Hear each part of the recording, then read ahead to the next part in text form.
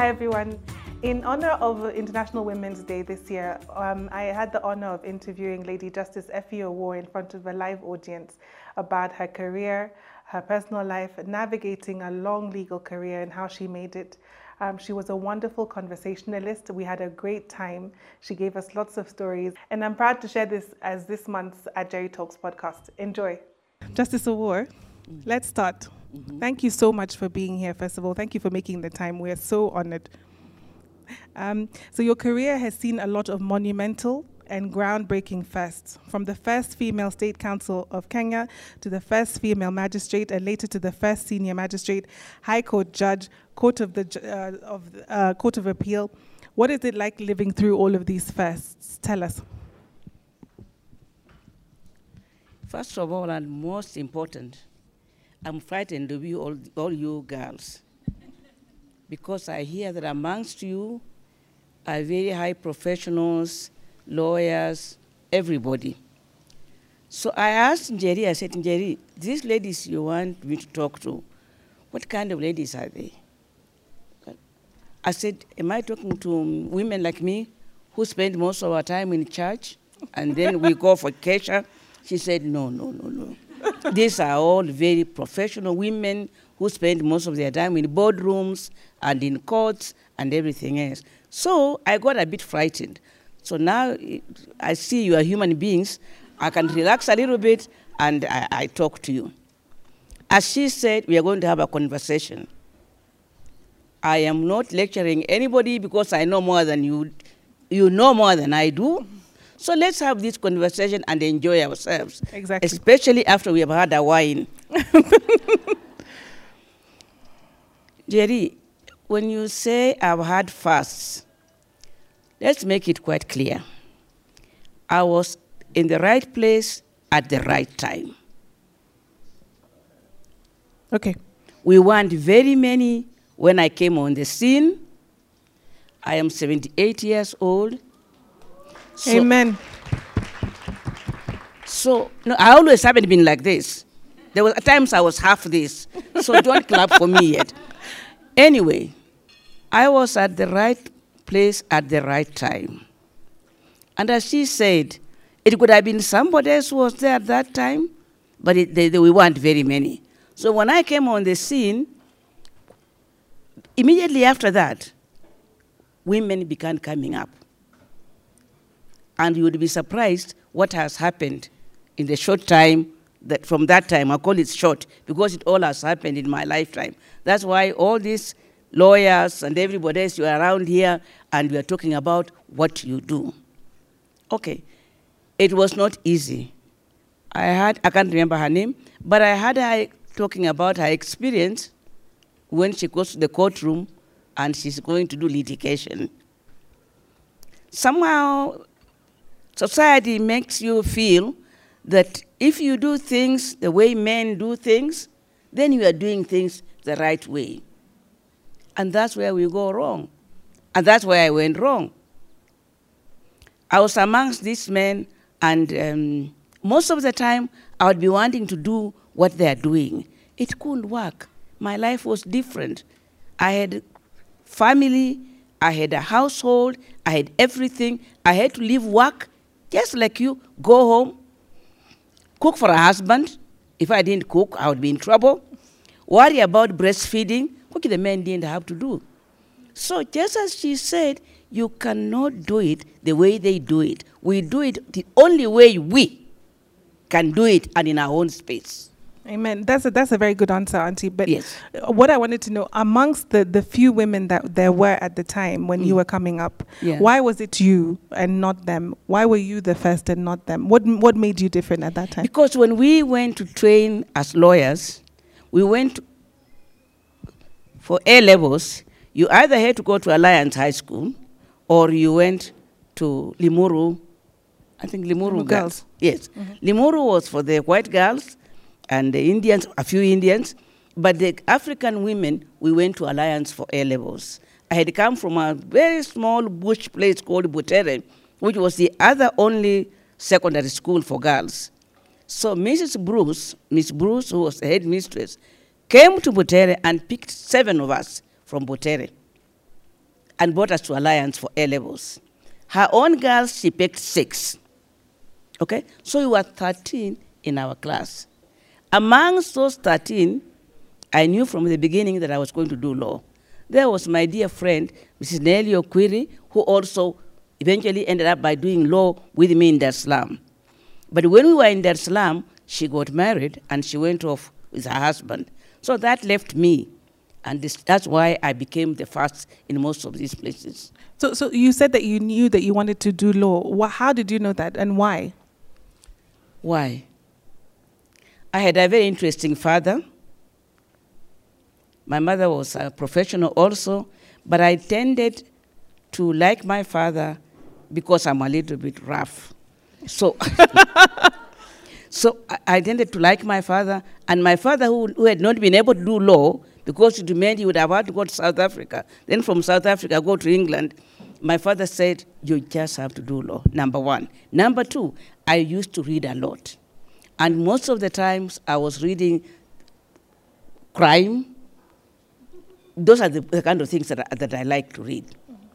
So I ended up by knowing that I had to be a lawyer, and that's what I wanted to be. And again, I didn't have much brain for anything else, really. I knew I couldn't become a doctor, I couldn't become anything else. I wasn't good in sciences, and I was kind to myself. I said maybe with law I could manage. Yeah, I also agree. I don't think I could have done anything else but law. So when you then decided you're on a legal career, why children and why women? Why was that the passion that you found? Because children and women were what was dearest to me. I was a woman, number one. Yeah. So any problem that a woman's, the hard times that women were going through, is what I was going through as a woman. I began having children like all these women. And secondly, men had enough to speak for themselves. Yeah. The women didn't have a voice. Yeah. When I finished law school and I became a lawyer and I went to Attorney General's chambers, these women did not know that I wasn't an advocate. You advocates who are here, they didn't know, they didn't make a difference. As far as I was concerned, I was their lawyer, and I had to listen to them. So I began experiencing and seeing all these things just by mere fact that I was a woman, and I couldn't get away from it. So from the word go, I tended to lean towards women. Even when I was doing crime, I was always leaning towards women. When I was doing civil, I leaned more on women because I understood them. They were women like me. They had children like me. Yeah. And when you started off in your legal profession, did you ever think that you would reach those heights? Did you think the doors would be open for you? Or how did you envision it to be? No. I never imagined that I would reach where I did.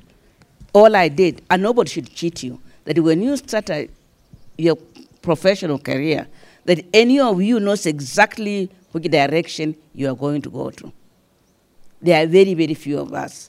When people say that I knew perfectly what I was going to do, I was going to do my PhD, I was going to do this. No, passion is there. But sometimes we just end up where we seem to end up, and then you do the best that you can. And what was the first door that was opened that you realized, here, I can then go to the next step? What was that first door? Okay, the first door that I knocked on is when I became a magistrate. When I was in the Attorney General's office, then I was sent to Mombasa as a Registrar General Assistant, and my main work was to register companies, death, what have you, bankruptcies, and on top of that, marry people off. So the first 2 months I was in Mombasa, the ships were coming in. And when a ship came in, when a ship sailed in, I would marry about 40 of these people. And I kept on wondering, what is going on? For me to find out that there was something wrong with our marriage laws. These guys literally went to the ships, collected the sailors, came back, and then they said, all of them would go and get a special certificate, then come and marry them. So after I had seen Fatima 5, 6 times marrying, and I remember I said, Fatima, what's happening to you? You were married the other day. He said, oh, alienda. So I began taking interest in this. What is going on? There must be something wrong with our laws. These girls can't think that every time they have an association with a man, they are married to them. Okay. That was number one. Mm-hmm. Then I left and I came to be a magistrate. When I was a magistrate, again, the same thing happened. Of course, I was a woman. So who gets anything to do with women? It was me. The police had a way of rounding up all the prostitutes on the street. On Monday morning, they would bring these women, these girls, into court without clothes, with their lipstick on, with all the perfumes, and they would all fill that room. And I kept on saying, what's going on? And then they all knew what to tell me. I would say, what is the mitigation? Why are you on the street? Not why are you on the street? Why are you out? Why are you arrested again? She said, Mama, I have got a child at home, and I have to feed the child. That's why I come on the road. So I would, 20 shillings, 20 shillings, 20 shillings, then they would go. Then after about 4 months, I said, no, this is not working. Mm-hmm. I said, there must be something wrong in the way we are doing this. So I went to the Chief Justice and I said, Chief Justice, why are the police rounding up these women on Saturdays and then bring them into court on Monday without clothes, without any dignity? Isn't there any way we could do this thing differently? That is when we said, okay, move this to the county, to the city council court, number one. Number two, let's look into this situation. So women began looking into this situation. What is happening to these girls? Why must they all be rounded up? Is there anything that we could do to help? And that's how we stopped this business of just putting women together and bringing them to court, most of the time to embarrass them, if nothing else. And most of them, you know what would happen in stations, in police stations after they've been arrested. So in a way, I began saying, no, there is just too much of this. Then, what happened then also?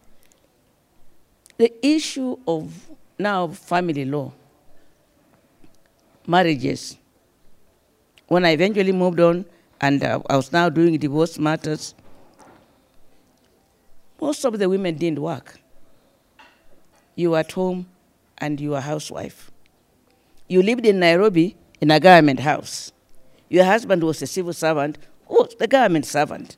You were nothing, not nothing. You stayed at home, you did this uncosted work of waking up every morning, making sure the kids go to school, washing his clothes, doing everything else.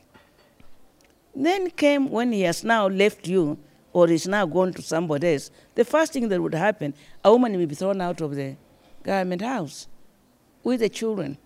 You're not a government servant. Yeah. So I did so many of those cases, and I began saying, there is something wrong here. You would come in the morning and women are sitting on the floor outside your own court because they were thrown out, or Mr. Husband has run off, or he has been transferred and just taken off and left this family here. So, okay, people would say, oh, the church is going to give her money to go back to where they came from. You're leaving Nairobi to go back to his father's home. You're not going to go to your father's home with 5 children. School fees, the children are not in school. I said something has to happen. We are now dealing with a law where a woman has no right. Even in a house where he has just lived with this man, he can just walk off. And by the time this woman is in court, for 2-3 years, you have known what happens in the courts. Yeah. So these are some of the things that began really paining me, and I couldn't understand. I said, no, something has to be done. And a few women had now come. There were now women advocates, and now there were judges, women judges, and we began getting together.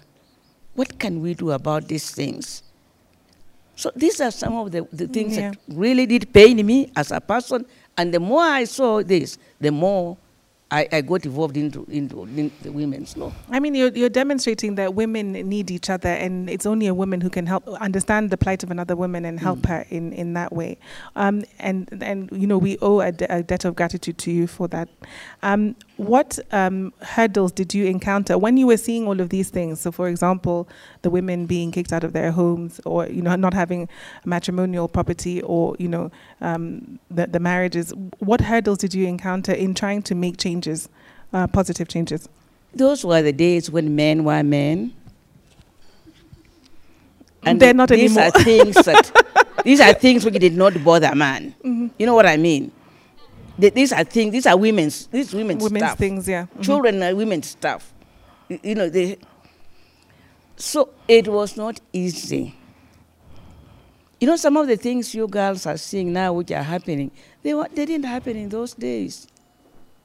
When, for instance, I even got, when I was appointed a judge, I'll tell you how difficult this thing was. When I was appointed a judge, and when I was first of all being interviewed, I was asked, that was the first question, you now want this job as a magistrate. First of all, you are pregnant. Yeah, it's true. I was pregnant with my second child. I'm sure some of you know Claire. I was pregnant with Claire, and she was kicking as they're asking me these questions. I said, if we want to send you to Garissa, are you going to go? Will your husband let you go to Garissa? So I said, John Hamina, God bless him, he told me, everything they ask you, you say yes. So I said, I remembered, I said, John Hamina told me this. So I said, what's wrong? I'll go to Garissa. There are other women in Garissa with children, so what is difficult about that? Will your husband let you go to Garissa? So I said, he will let me go to Garissa, and he'll be able to come and see us, or we shall still come here. You know, there are buses coming from Garissa. We will come here and see him. I was given the job, and I sat as a magistrate, and then other women came. Justice Owuor, when she was coming for interview, small and very slim and nice. I said, you listen to me and listen very carefully. You're going to go into that interviewing room, and you're going to be asked this and this and this. Say yes to everything. She did, and she got the job. So when another one was coming, she told those ones, when you go, and you, so we passed that interview down, and many of them began coming. But let him be appointed a judge. It was a lot of fanfare, and God parties, women were so happy, we have made it. You know what I mean? Yeah. In the courts at least, we have made it now. And I was happy also. But I didn't know exactly what I was going into, because I was going to a bench that was mainly white, all men, a few Indians. There was no woman there. And I was now moving from the side of the law courts, which was open magistrates court, and now going to this preserved section of the court. Yeah. First week, second week, if I wanted to go and powder my nose, I would have to walk to the Hilton to use the loo, powder my nose, you know what I mean, and then go back. Whether I was pregnant, even getting pregnant was difficult. How am I going to carry a big pregnancy on the corridors? This was not acceptable according to everybody else. Auntie, can you just explain why would you have to go to the Hilton? Because I didn't have a toilet. Oh, there was no women's toilet? There was no women's toilet. There was only this toilet where they stood. All of them stood. And then there was the Chief Justice toilet, which Chief Justice, his whatever could not go together with the other judges, so he had his own. So we are sitting, we had a meeting, a judges meeting, which we had every month. And the first problem was, the judges said that we're not going to let her come to our room. So it became quite a heated conversation. And somebody said that they had seen me opening the door to their toilet, which was true. I had opened to look. I thought there was a separate toilet there, which I could use. But then I found out that no, because of my nature, I couldn't use their space. Yeah. So I told the Chief Justice, he asked me, what have you been doing? I said, I've been going outside the hotel to go and use the toilets. So there was so much argument, and they said they will not let me into their room. The Chief Justice, poor man, just took the key to his toilet and told me, let's go. So we went. He opened his toilet. He said, here is the key. You use that. I felt a bit annoyed that why should a Chief Justice give up a toilet for me simply because the male judges have refused? So that was how it all began. You are sitting on the bench and you are hearing a case with one or two of them. They assume that you don't exist. Until after they have all talked, they say, before we stand, now it's my turn now. You know? So these are little things that it took a bit of time. Then, for instance, we even had a tea room where we made tea and everybody had a cup of tea. At the beginning, when I went in, there used to be a lady, an old lady, whom they all they loved. She was the one who was making tea for us. When I came, of course, I was the lady I am. So I stood up, or the lady I thought I was. I stood up and I said, can I give you a cup of tea? Can I give you a cup of tea? So it became the norm now. They would all come, sit and say, Judge, can I have my tea? Wow. Listen, Then afterwards I said, no. Until one day, I sat and I said, no. Justice Squatch, can you let me have my cup of tea? It dawned on them that I'm not there to give tea. What I was doing was just out of respect and because I wanted to do it. Little things like that. Did you realize at the time that you were paving the way for other women, or were you just fighting your own battle? Did you think this is a significant milestone? I always had in my mind that I was fighting for other women. That is something that I lost sight of. I'm one person who believes in other women, in everything that I do. I knew that these things will affect other women, and so anything that I did or protested against, I knew that I was doing it for other women. For other women, and the more we began coming, more judges came in, the more women came in, the more advocates came in. We now began saying, now what do we do? We have to be able to meet in in our own space and find out what we can do. Yeah, and we thank you for that. How did those behind the scenes circumstances not affect your ability to carry out your work?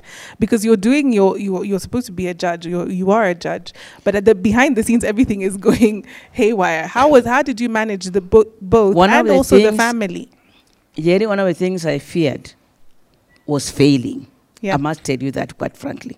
I feared failing, even if I got a very bad judgment from the Court of Appeal, which occasionally it would come through and she said this. Not the learned judge said, she has said this, she has said this. She's looking at this as a woman. No. None of my judgments are going to be looked at in questioned. That way. No. They can be questioned. I am a judge. But these gender insensitive statements and what have you are not going to be made on my judgments. Yeah. But having said this, you realize, and I'm sure all of you do, that you are a professional, and that's your number one responsibility. You can't get there unless you do your work properly. And don't give a man a chance to say, this happened because she's a woman. She couldn't do it because she's a woman. Let them say you are a bad advocate or you are a bad administrator, but don't let anybody say that it has happened because you are a woman. So I was always conscious of the fact that all these men are just looking for that one single day when I'll make a mistake. Yeah. What were some of the most challenging times? Can you tell us or give us an example of something a challenge that you faced in that time that you remember and overcame? I'm sure all of us have had those challenges. Okay. Give us some inspiration. I went onto the bench when I was still young. I was having babies. I looked outside there and I saw my fellow women who were either civil servants or out in companies or what have you. There was nothing called maternity leave. You are expected to save your leave and then use that annual leave to produce your baby and go back to work. Even though you may not have known that in that year you would get pregnant, so there was no planning involved. By the time you do the 9 months, you should know something. So, well, in other words, there was no maternity leave. Yeah. We used our annual leave to go home, produce, and then come back and work. I found that a little bit difficult for everybody. For the typists in court, for the women there, for the doctors, for the nurses particularly. You know, it wasn't easy. So we decided with a few other women that we are going to fight this maternity leave. And we did. We did. And we got it. We got it. Secondly, married women, for instance, in the judiciary, you could only serve on contract. Not that we wanted to, but permanent pensionable had a lot of benefits which you couldn't get when you were serving on contract. So, one morning, myself and Justice Owuor, and I can't remember who else, we decided we were going to see the permanent secretary called Mr. Leting. And we went into Leting's office. And we said, Leting, what is going on? How come that we finish contracts and then we go home and then we have to reapply and sometimes wait for another 2 months before our contracts are renewed? Mm-hmm. He said, oh, is it? I said, yeah. We don't serve on permanent pensionable terms like everybody else. And then not only that, most of these women who are now, younger women who are now coming into the service, their husbands were not necessarily civil servants or big company shots. They were just ordinary girls or ordinary women joining the service. They were not entitled to house allowance. Oh, the same house that they may have been kicked out of later. Yes. Yeah. Mm-hmm. Were not entitled to house allowance. Mm-hmm. So you could not walk off your husband and say, I'm going to have a house. No. So you stuck there and you had all these problems and you took them in because you didn't have house allowance. Yeah. Mm-hmm. So we fought for that. We did. And a lot of other women came in, civil society came in, and we fought. Maendeleo Wanawake came in. Eventually, women were employed in Kenya government on pensionable permanent service terms. Yeah. Then something else which also affected me and which during that time, which I just didn't like, I had the privilege, and I say privilege, of being asked to look into the law affecting children. By then I was having children. My friends were having children. And I would see these kids in court every day. We didn't have children's courts. They were mixed up with everybody else. So there was no question about that's a child. No, everything was mixed up. So we decided, no. We made a lot of noise. Children's services made noise about the law that we had at that time, the children's law that we had. To be able to find what was a child's right, you went to about 16 laws in Kenya. There wasn't one single law which you could open and find what the child what rights a child has. Kids were being beaten in school. And I knew that my own also, plus a few of you, would also be beaten. So that did affect me. I said, if there's anybody who has to punish a child, it should be the parent, you know? But the idea of kids being beaten until some of them were killed didn't appeal to me at all. So eventually we went and talked about this, and very nicely, the Attorney General set up a task force to look into the rights of children. And at the same time, UN had now come up with the Children's Convention and said civilized countries should redo their laws in accordance to comply with the convention. So luckily enough, and as I keep saying, maybe I was in the right place in the right time. I was told to head that Children's Task Force. And we worked on that law for 10 years. For the first time, we went around the whole of this country and asked people, what do you want? What do you want to do with your children? First, number one thing, we don't want our kids to be caned in school. Number two, we don't want our children being taken to the same courts with grown-ups and what have you. Yeah. Number three, when marriages break, we want children's rights to overtake all this other nonsense that is going on in marriages. Yeah. That law took about 10 years. Eventually, we would come out with a bill. The Attorney General would say it is not good enough, go back again. It's still very penal. It's penalizing children. We want a right-oriented law. So the CS, Rachel Mamo, with a few other big people, I can't even remember, but we were all very, very substantive people in society. Yeah. We sat down. The CS brought in a draft. Rachel Mama brought in a draft, and we looked at that draft. We worked on that draft for 2 years, and then we had the children's law. It was a big thing for us.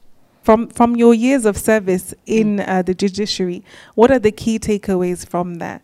What would you say were the key takeaways for living a life of work, living a life of family, living a life of service? What are the things that you can say? Actually, it's a privilege. It was a privilege. Working as a judge, it opened doors for me. And that's what I just would like to tell you girls.